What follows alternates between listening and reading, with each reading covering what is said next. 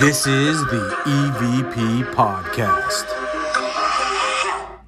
It's time once again for another episode of the EVP Podcast. I'm one of your hosts, Beaker. And Ghosty's over here. And that's it. Just us. Just us. Anytime it's just us, you will hear us say, it's just us. It's just us. Because we're not creative. Nope. We want to thank our special guest last week that we had. Paul. Thanks for coming, Paul. One of these days, we might actually make it out to Nevada. We will. We've been saying it for 2 years. We definitely will. So yeah, thanks for coming on. I had a lot of fun. I hope you did too. It was a good episode. It was a good episode. So since our last episode, since we were so super prepared with EVPs from our good friend Paul, we decided to get some more EVPs. We do have some EVPs. We have some EVPs. So this first one comes from our friend Nicole, the Queen of Cryptids. And this was at our Ritz investigation. Yes. Do I sound like I'm clipping? A little bit. All right. So this is from Nicole. This is from our Ritz investigation the other week. So listen up. Like, before the theater was built here, you know?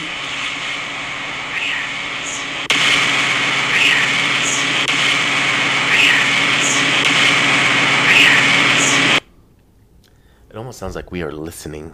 We are listening? That's what I hear. What do you hear? I don't know. Play it one more time. Like, before the theater was built here, you know?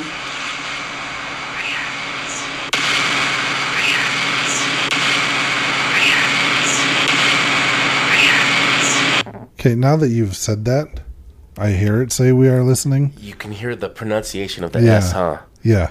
It's like, we are listening. We are listening. That's what I hear. That's cool. Yeah. She sent us a bunch of others that we just kind of listened to beforehand, and we think that was the only... That was the only one that we could... That stood out. Yeah. So the other ones we're not 100% sure on, so we're not going to play those. Yeah. But one is the one that we're pretty sure is an EVP. And, I mean, from what I can hear, it sounds like there's a spirit saying, we are listening. Yes. I see that. You want to hear it one more time? Sure. Let's do it one more time. For the listeners. Like, before the theater was built here, you know?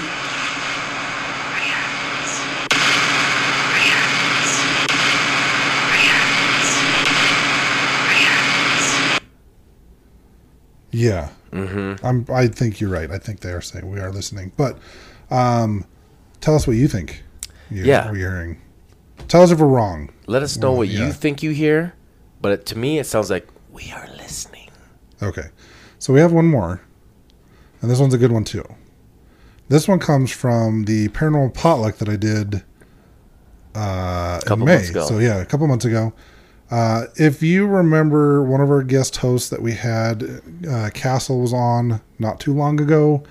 Castle was actually the one that got this EVP because I don't think I had a recorder going. I think the Queen of Cryptids might have also gotten this on her EVP as well. She hasn't listened.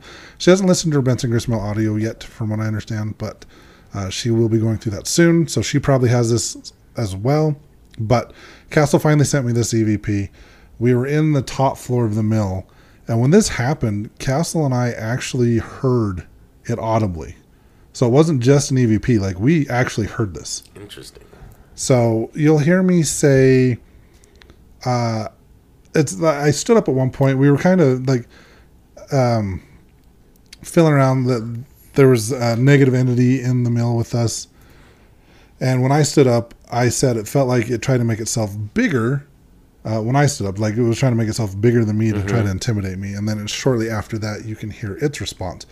So hopefully Spotify is not dumb and it lets me play it. Hold on one second. It almost felt like when I stood up, it tried to make himself feel bigger. Why wouldn't it? Because the figure I saw was... I'll play that one more time. It's right after you hear our friend Mike say, why wouldn't it? I heard that. It almost felt like when I stood up, it tried to make himself feel bigger. Why wouldn't it? Because the figure I saw was... So you hear that? Yeah, it almost sounded like, I felt it. Maybe. I don't know if that's what it says. I'm going to play it one more time. Huh? It felt like when I stood up, he tried to make himself feel bigger. Why wouldn't it? Because the figure I saw was... So what we think it says is, I did it. I almost hear an F in there. I don't know why. Quite possibly. I did play it for Brandy, and she said it's actually 2 spirits. Really? Yeah. Like the first one was saying the I part, and then a different spirit finished it. Interesting. Is what she told me. But I mean, the cool thing about this one is it wasn't just EVP that we caught. Like Castle and I actually heard this when it happened, and we both were like, "Did anyone say anything just now? Did anyone else hear it?" And I think Nicole said she heard it as well. And so I made sure that he on his Tascam audio recorder, it actually says like the file number, like what file it's currently on and the time. Mm-hmm. So I was quick thinking enough to have him jot down the file and time, so it was easier for him to go find this EVP. Nice. So, and I just got this like 2 days ago, so I thought it was a pretty good one. That was pretty good, actually. So, hey, EVPs 2 weeks in a row on the EVP podcast. What? That's amazing. Amazing. But we're going to talk about a movie, sort of, this week. Kind of, sort of. Kind of, sort of. So we're going to talk a little bit about The Exorcist, 1973. From the movie? That's based on a book that was written in like 1971 by William Blatty. I couldn't tell you the name. I'm going to go with that. I'm going to go with that as well. Someone correct us if we're wrong. We probably are. Not wrong. William Blatty. Yeah, I'll go with that. I think it was actually Sounds William. good. I think it was actually William Peter Blatty. Yes, William Peter Blatty. 1971. Look at you go. Look at I know. you go. Well, Wikipedia helped me out. So, we've all seen The Exorcist. We're assuming. Apparently, one of the, if not the scariest horror film of all time. I still have a hard time watching this movie. I don't know if I've even watched it all the way through completely. No stopping. We can watch it. I'm down. I have the 25th anniversary edition on Blu-ray. So then you know it's good. Yeah. I'm down to watch it. Okay, so if you haven't seen it, we're going to spoil this movie a little bit from, 1972. Yeah, so get ready to get your movies spoiled, folks. Yes. If you haven't seen it yet, you're probably not going to see it.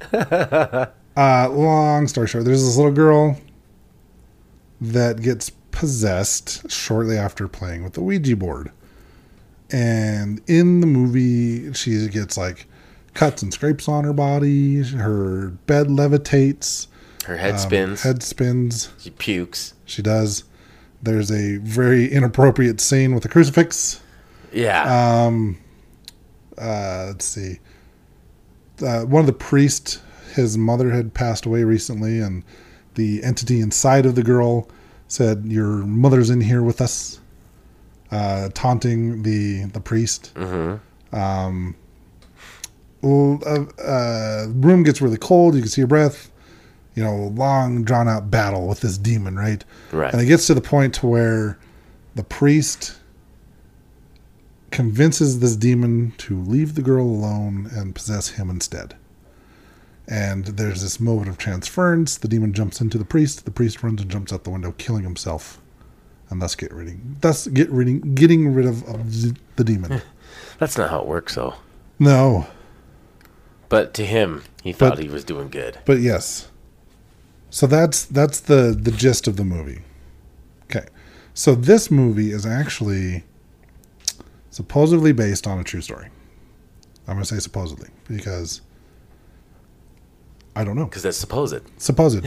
So it's supposed to be based on this story that happened in 1949. And it started in a little town in Maryland. Do you know the name of the town? No, I do not. Well, what's the name? I can find it. It's it's a little town called somewhere Cottage City. Cottage City, Maryland. Yeah. So I'm not 100% sure that I'm going to go with Roland Doe is the guy's name just because that's the alias that was given to him. I have seen a couple different websites that say his name is Ronald oh gosh, I am so prepared. So Roland. We'll go with Roland. We're going to call him Roland Doe for this episode, but I've seen a couple different names. One was like, I have it. Ronaldo Jr. So Robbie Mannheim is one of the names that was given to him, which I don't think is accurate. And then the other one was like Ronald McDonald. Ronald McDonald. We'll go with McDonald. Yes. We don't. Either way, it doesn't matter. It does not. It doesn't matter. So basically, I don't know. So many different websites, so many different names for this guy, so many different names for his aunt that he was really close to. And the documentary that we just watched, the Shock Doc documentary on Discovery Plus, his aunt's name was Tilly. On every website that I've read so far, her name was Harriet. So I don't know. Harriet Tilly is what it is. So he had an aunt that he was really fond of that one day for his birthday, I guess, gave him a Ouija board. She was really into spiritualism, was into the paranormal type stuff, and gave him a Ouija board for his birthday and was like teaching him how to play with it. And I guess shortly after this happened, his aunt passed away. And he was sad, as you would be. And he decided he was going to try to use the Ouija board to try to contact his aunt. So they weren't sure what was going on. Like, so the reason why he decided he was going to try to contact his aunt to see if it was her or to see if she was around is because shortly after her death, him and his family started experiencing some weird stuff in the house. There was like scratching coming from inside the walls. There was like loud noises and stuff going on in the house. And so they break out the Ouija board, or he gets it out, tries to contact his aunt. And then things just start going downhill from there. You think? So, long story short, Ouija boards are bad. Apparently, I don't think so. But I think it's the intent of the user. I still won't use one. Yeah. Just because I don't like giving spirits permission to touch my body. Only me. Well, you're not a spirit. I have a spirit. And it can touch your body. Yeah, I'm sure it could. So other things started happening. Like they like brought an exterminator because they thought they had rats on the wall from the scratching. And from what I understand, the exterminator is like, well, that's not possible for rats to be on this wall because it's a solid, like, load-bearing wall. There shouldn't be anywhere for the rats to get in. Mm-hmm. They would hear people running through Roland's room, even though there's no one in there. Like, apparently he was an only child. So it was just him, his parents. And they would be, like, downstairs. They'd hear running around in his room, even though there should be nobody up there. Mm-hmm. So they eventually contacted their local clergy, their priest, and he was a Lutheran minister named Reverend Schultz. And they wanted him to check things out, right?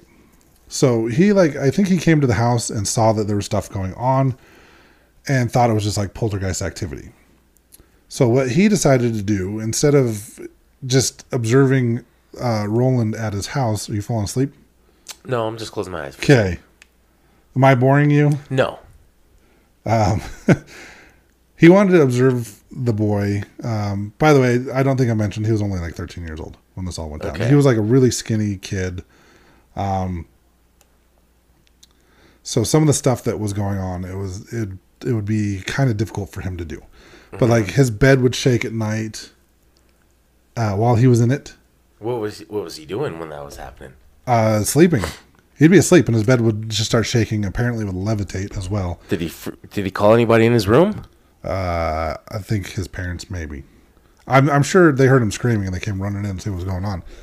So he's got this reverend that he wants to see if it's just poltergeist activity, because usually poltergeist will just kind of stick at the house that it's in, right? It won't travel. Right. Apparently. So he invites Roland over to his house so he can observe him at his own house, and he has him set up in the guest room.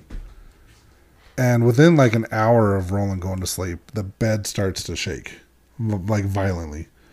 And so he takes him out of the bed and apparently puts him in an armchair on the other side of the room. Because he wasn't sure if Roland was doing this himself or not. So he puts him in the armchair, and shortly after he falls asleep, the armchair starts shaking and then falls to the floor and knocks him out of the chair. Oh, shit. So then he sets up like a little mattress or like a comforter on the floor to have him sleep on. And shortly after this is all set up, the boy gets pulled underneath the bed and his head starts like slamming on the box springs underneath the bed. Oh, what the hell? Yeah. What? Yeah. So, I mean, so this reverend is seeing all this stuff going on, and he's just like, okay, it's not a poltergeist. Because I guess poltergeists don't travel. They're very stationary. Uh-huh. And he kind of notifies Roland's parents. He's like, I think you need to go see a Catholic priest. He's like, this is beyond my area of expertise. I don't know what to do. So go see this bishop. I think, or this priest. I guess the priest's name was Bishop. Oh, the priest's name was Bishop. Yeah.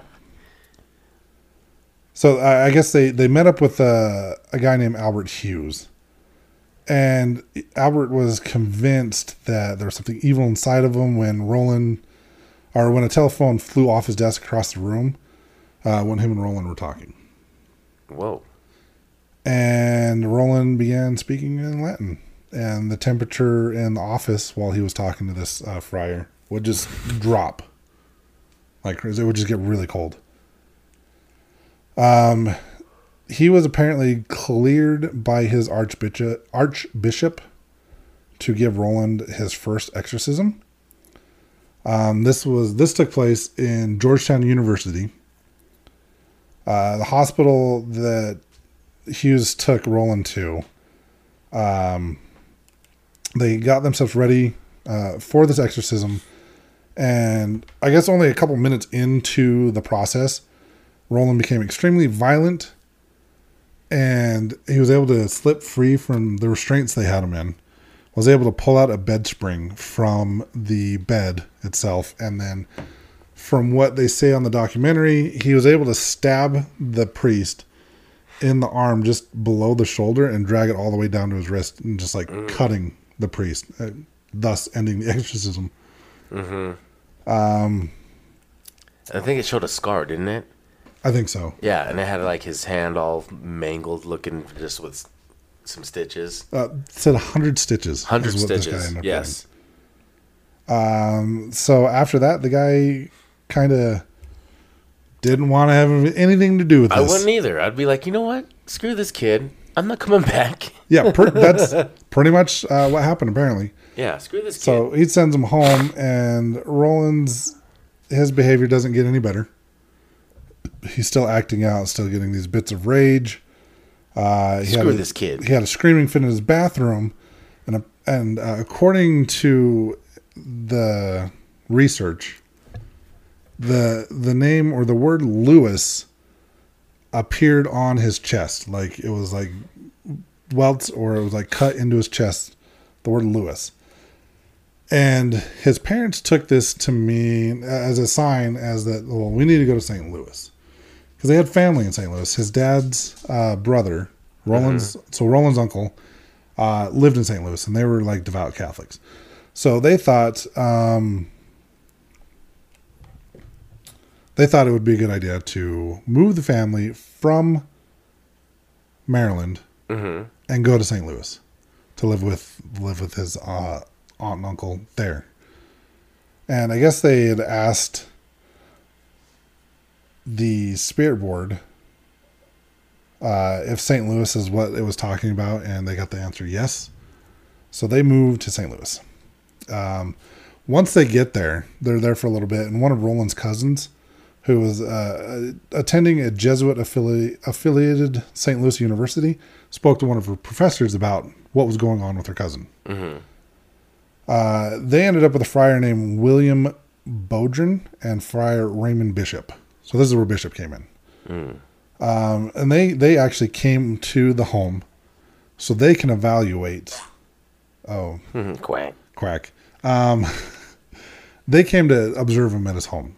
So it just, because when it comes to like demonic possession, the Catholic Church will do whatever they can to rule out any other possibilities, whether it's like a physical or mental illness or any other. They try to explain it away first. They don't just go, okay, this is a demon, let's get rid of it. That's just not how it works. So they actually send out people ahead of time to do research, and then they do their research, and after they evaluated, they decided that he was indeed possessed, and they had scheduled an exorcism hoping that it would work, right? Okay. There was apparently 9 priests and 48 witnesses to this exorcism. And he underwent basically a month-long worth of exorcisms, like 30 days in a row. Holy shit. Night after night, sometimes up to 9 hours at a time, going through all these exorcisms. And during these exorcisms, I guess there was one of the guys, I think it was Bishop, was keeping like a diary or journal of what was going on in his exorcisms. And this, I guess, recently came out in the last couple of years. And that's how they have some of these documentaries that they've made now that talk about what actually went on with this case. Apparently, at one point in time, during one of the exorcisms, the word evil and the word hell was like scratched into his chest. There was a lot of times where the bed would levitate about 8 inches off the floor. I think there was times where he levitated himself, was levitating above the bed. What? That's pretty nuts. Speaking in Latin, speaking in this like deep guttural voice. He didn't sound like himself. And like I said, he's speaking in Latin, which is not a language he knew. You know, 13 years old, 1949. I don't know that there's a lot of books around that teach you how to speak Latin. Right. Not like today. You can Rosetta Stone Latin. Even then, I don't think kids would pick up on shit that fast. Probably not. So at one point during the exorcisms, like he wasn't just like, he was kind of toted all over the place for these exorcisms too. He's at the was it the Alexian Brotherhood Church? The hell is that? Well, if you paid attention, it was a hospital. I fell asleep. I know. It's late. I've been up early. So, one of the places where the exorcisms took place was the Alexian Brothers Hospital in St. Louis, Missouri, which eventually was renamed the South City Hospital. During one of the exorcisms, there was a priest named Walter Holleran. He was called to the psychiatric wing of the hospital where he was asked to assist Bodrin. There was also William Van Roo, who was another Jesuit priest. Was also there to assist. And this is when the words evil and hell like appeared on Roland's chest. Apparently at one point in time during one of these exorcisms, he was able to kind of break free of like the restraints and people trying to hold him down, and was actually able to punch Holleran in the face and broke his nose. Oh shit. So there were signs of like superhuman strength going on with this kid. I know at one point in time, because he was Lutheran, they decided that they were going to baptize him Catholic to help get rid of whatever was inside of him. They felt like, if we make him Catholic, this will help us with the exorcism. And I guess on the way to the church, he started screaming and trying to grab at the steering wheel. And it was like, you're not going to baptize me. That's not going to help. Yeah. Interesting. According to the documentary, like I said, this went on for like a month. And I think they eventually were able to get rid of whatever was inside of him like the day before Easter. And what they're saying happened was this demon or this entity was saying that there's one word that all Roland had to do was say this word and it would make everything end. Shazam. Shazam. That's all he had to say the whole time? The whole time. It was Shazam. Son of a bitch. And he said it, and all was right with the world. He was able to fight the 7 deadly sins with his brothers and sisters from adopted family. And the end. It's a beautiful story. No, it was the Latin word for Lord. And they were saying like the demon at some point in time, it claimed that it was the devil. The devil was saying he was inside of this boy. I know there was several times throughout these exorcism processes where like everything would go back to normal for about a week or so. And then everything started, it was like, okay, it's done. And then it would start acting up again. So this happened a couple different times. So the last time, when they were trying to perform this exorcism, apparently Roland had some sort of like vision where he saw the Archangel Michael. Okay. I think it was with like his fiery sword and a pitchfork, like banishing the demons back down to hell. And that's when Michael apparently told Roland to say, Shazam. Shazam. I don't know the Latin word. It's basically Lord in Latin. I can't remember the word. Gosh. Shazam. So he tells him to say Shazam, and he does. And then after this all goes down, like I guess he wakes up and looks at Father Bodrin and says, it's over. It's done. He's all Shazam. Shazam. Father I'm Bodrin. free. I'm free. I'm free, Father. Shazam. But really, that's all he had. That's all he did. Well, that's not just all. I mean, there was a month worth of exorcisms. Oh yeah, true. So a month long of exorcisms, and then to end it all, he just had to say Shazam. Yes, with the help of the Archangel Michael. And he came down and said, "Hey, boy, say Shazam. Say my name. Say Shazam. Say Shazam. And you shall be set free." Yes. Well, shit. And that's all he did. Anyways. I mean, that's not all. So a month long of all these exorcisms. Yes. What went through this kid physically? Did he end up with, like, any deformities after all this shit? No, from what I understand, no. He ended up being just fine. He did apparently throughout this whole ordeal, he did get a lot of scratches and cuts on him, like the words carved into his chest and stuff like that. But from what I understand, there was no scars or lasting effects to him. But his head didn't turn in a circle. No. Oh, okay. Just like the bed violently shaking. I guess one of the nights they left a jar of holy water in the room with them, and boiled. It got thrown across the room, which could have easily been him doing it. They made it sound like it just flew across the room on its own. Mm-hmm. But I guess Reverend Bowdrin wasn't sure that it was actually done when he had said Shazam, and that's not the word. He was like, well, I've seen this before, so how do I know? He's like, I guess he prayed for a sign, and there was this like loud explosion in the hospital that they were in. And some of the priests reported seeing, like, in some, like, fire above the bell tower, like the Archangel Michael. And that was his sign that, like, okay, it's actually over. So we just dumbed down a hour-and-a-half documentary into about 20 minutes. Hell yes. Yes, sir. We'll give you the abridged version. Yeah, the Shazam version. The Shazam version. So, most recent name that they say his name was Ronald, like, Hunkler or something like that. I guess he passed away in 2020 of old age. He was 86. Okay. He grew up, had a normal life, got married, had a lot of kids, named his first son Michael after the Archangel Michael. Apparently he worked for NASA as well. He helped with the moon landing. He helped create some of the anti-heat metal stuff that they used. Okay. One website I read said that he also helped design the atomic bomb. I don't know if that was during his time, was it?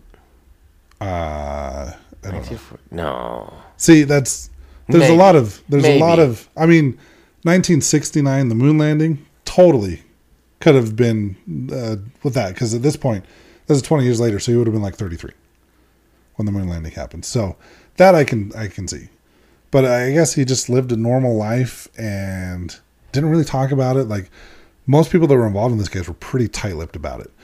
The way that William Peter Blatty got a hold of this information is while he was at Georgetown University. Mm-hmm. He came across some news articles and stuff while he was researching something, and came across all these articles and some of these journals and stuff. And that's where he got the inspiration to write The Exorcist. Oh, okay.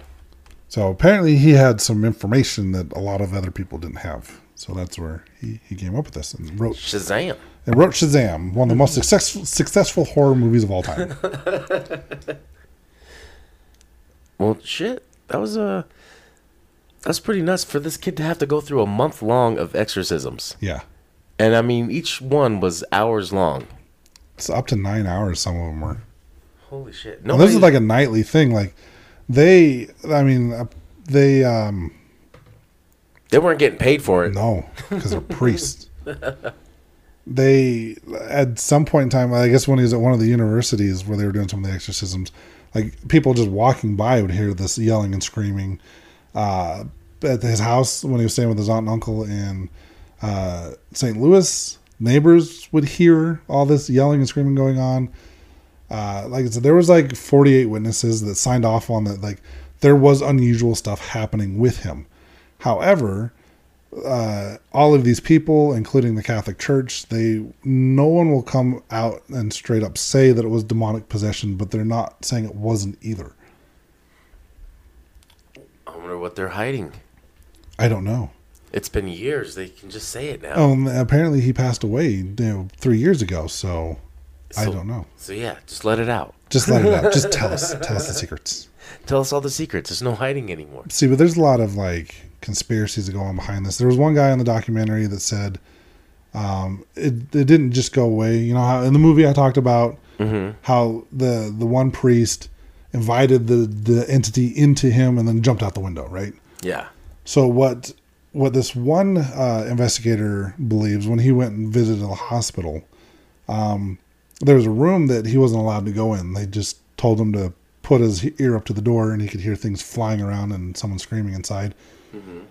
So what he believes happened is there was a priest that invited this entity into him so the boy would be left alone. And they knew this at the time when the exorcism happened, and they locked this guy away to kind of keep the demon away from other people. And I guess this guy had it in him until he died in like 1983. He had it in him? Yes. Is that what he was saying? Yes. Well, that's not what the priest said. That's what other people said. Ah, okay. Yeah. Interesting. Very interesting. Yes. Well, is there anything else about? I guess in the 70s, they were going to tear down one of the wings of the Alexian Brothers Hospital. And the construction workers found a room that was locked, so they broke in there and they found a desk. And in the desk was the diary that detailed all of the exorcisms. The exorcisms. And that's how we have a lot of the information that we have nowadays. So there's a lot more to this that I'm not going into. Yeah. Because the documentary, like I said, it's an hour and a half documentary. It's on Discovery Plus. It's called The Exorcism of Roland Doe. You can go watch it if you want. Or you don't have to now that we talked about it. See, what we cut out from that documentary was them over-explaining demonic possession and Catholicism because they explained it probably about 400 times. Really? Yeah. Oh, you would know if you watched it. Yeah, well, if I stayed awake. If you stayed awake. Well, after the 300th time of them explaining it, I passed out. No, I don't blame you. Like literally half of the documentary was them talking about I couldn't stay up. Yeah. No, I don't blame you. Like I said, it was literally half of it was actually about the exorcism, what the kid went through. The other half was various different people, like Catholic priests and paranormal investigators. There's a guy that wrote a book on the case. It was them explaining over and over and over again how demonic possession works. And what the Catholic Church does. Yes. They're experts. Well, the Catholic priest was. Yeah, he's apparently done hundreds of exorcisms, 12 actual like possessions, like full-on possessions, but hundreds of cases of people like being oppressed by entities. Oh shit! So he might be somewhat of an expert in that area, but yeah, the documentary is doing exactly what I'm doing right now and just explaining to you over and over again how Catholicism works with demonic possessions. So I just cut out about probably 45 minutes of the documentary for you and gave you the juicy stuff. Yeah, that's all you care for is the juice. The juice. And we got you. We got you all the juice. Yes. The juice is loose. Well, do we have any investigations coming up? In about a month. Look for the tickets. We're still trying to finalize something. We're waiting for our contact to go back from vacation because the location that we're trying to get into is now closed. 2 days ago. 2 days. Yes, on the 30th. 2 days ago was the last day of its. It's the Ritz Theater. The Ritz, yes.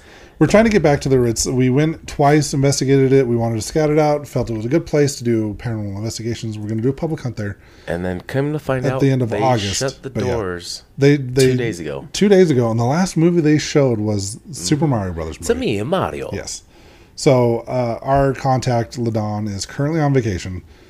So when she gets back, once we finalize it and have it confirmed that we'll still be able to do the investigation, even though the Ritz is now permanently closed.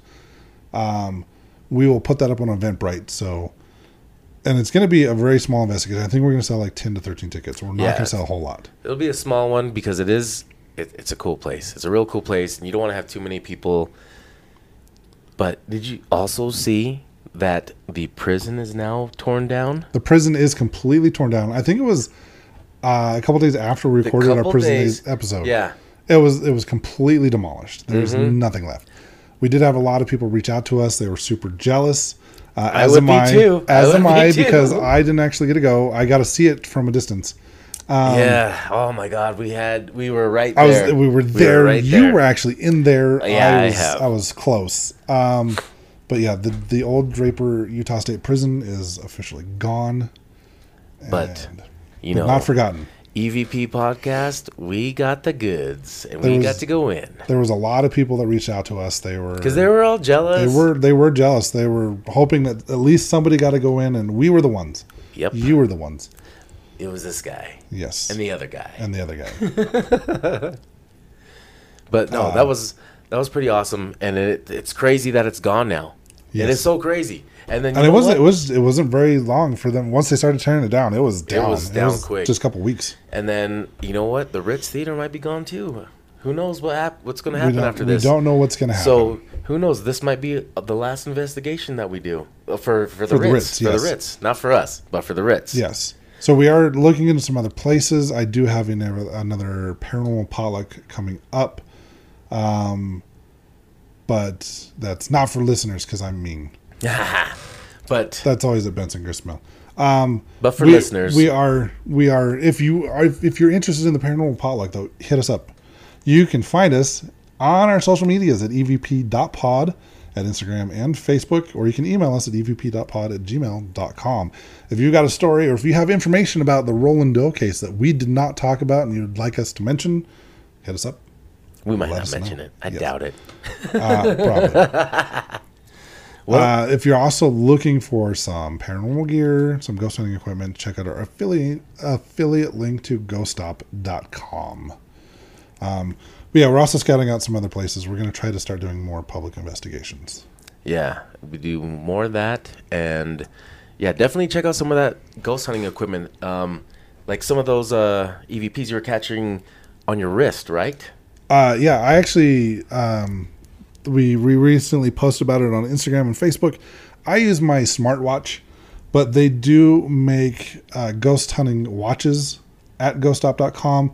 The nice thing about those is they're just an audio recorder, so you don't have to worry about like phone calls coming through and interrupting your recording. Yeah, it's own standalone recorder on your wrist. It's not. Yeah, it's really nice. Like I said, I use my smartwatch to do recording, and the audio quality is actually really good. And it's nice because you're able to keep your hands free to hold other equipment or your equipment. I don't know who wrote that. But apparently I like to keep my hands free so I can hold your equipment. So I can hold other people's equipment. That's what we do, though. Well, all right, everybody. We'll catch you next week. Go so you don't play that. Peace out, butterflies.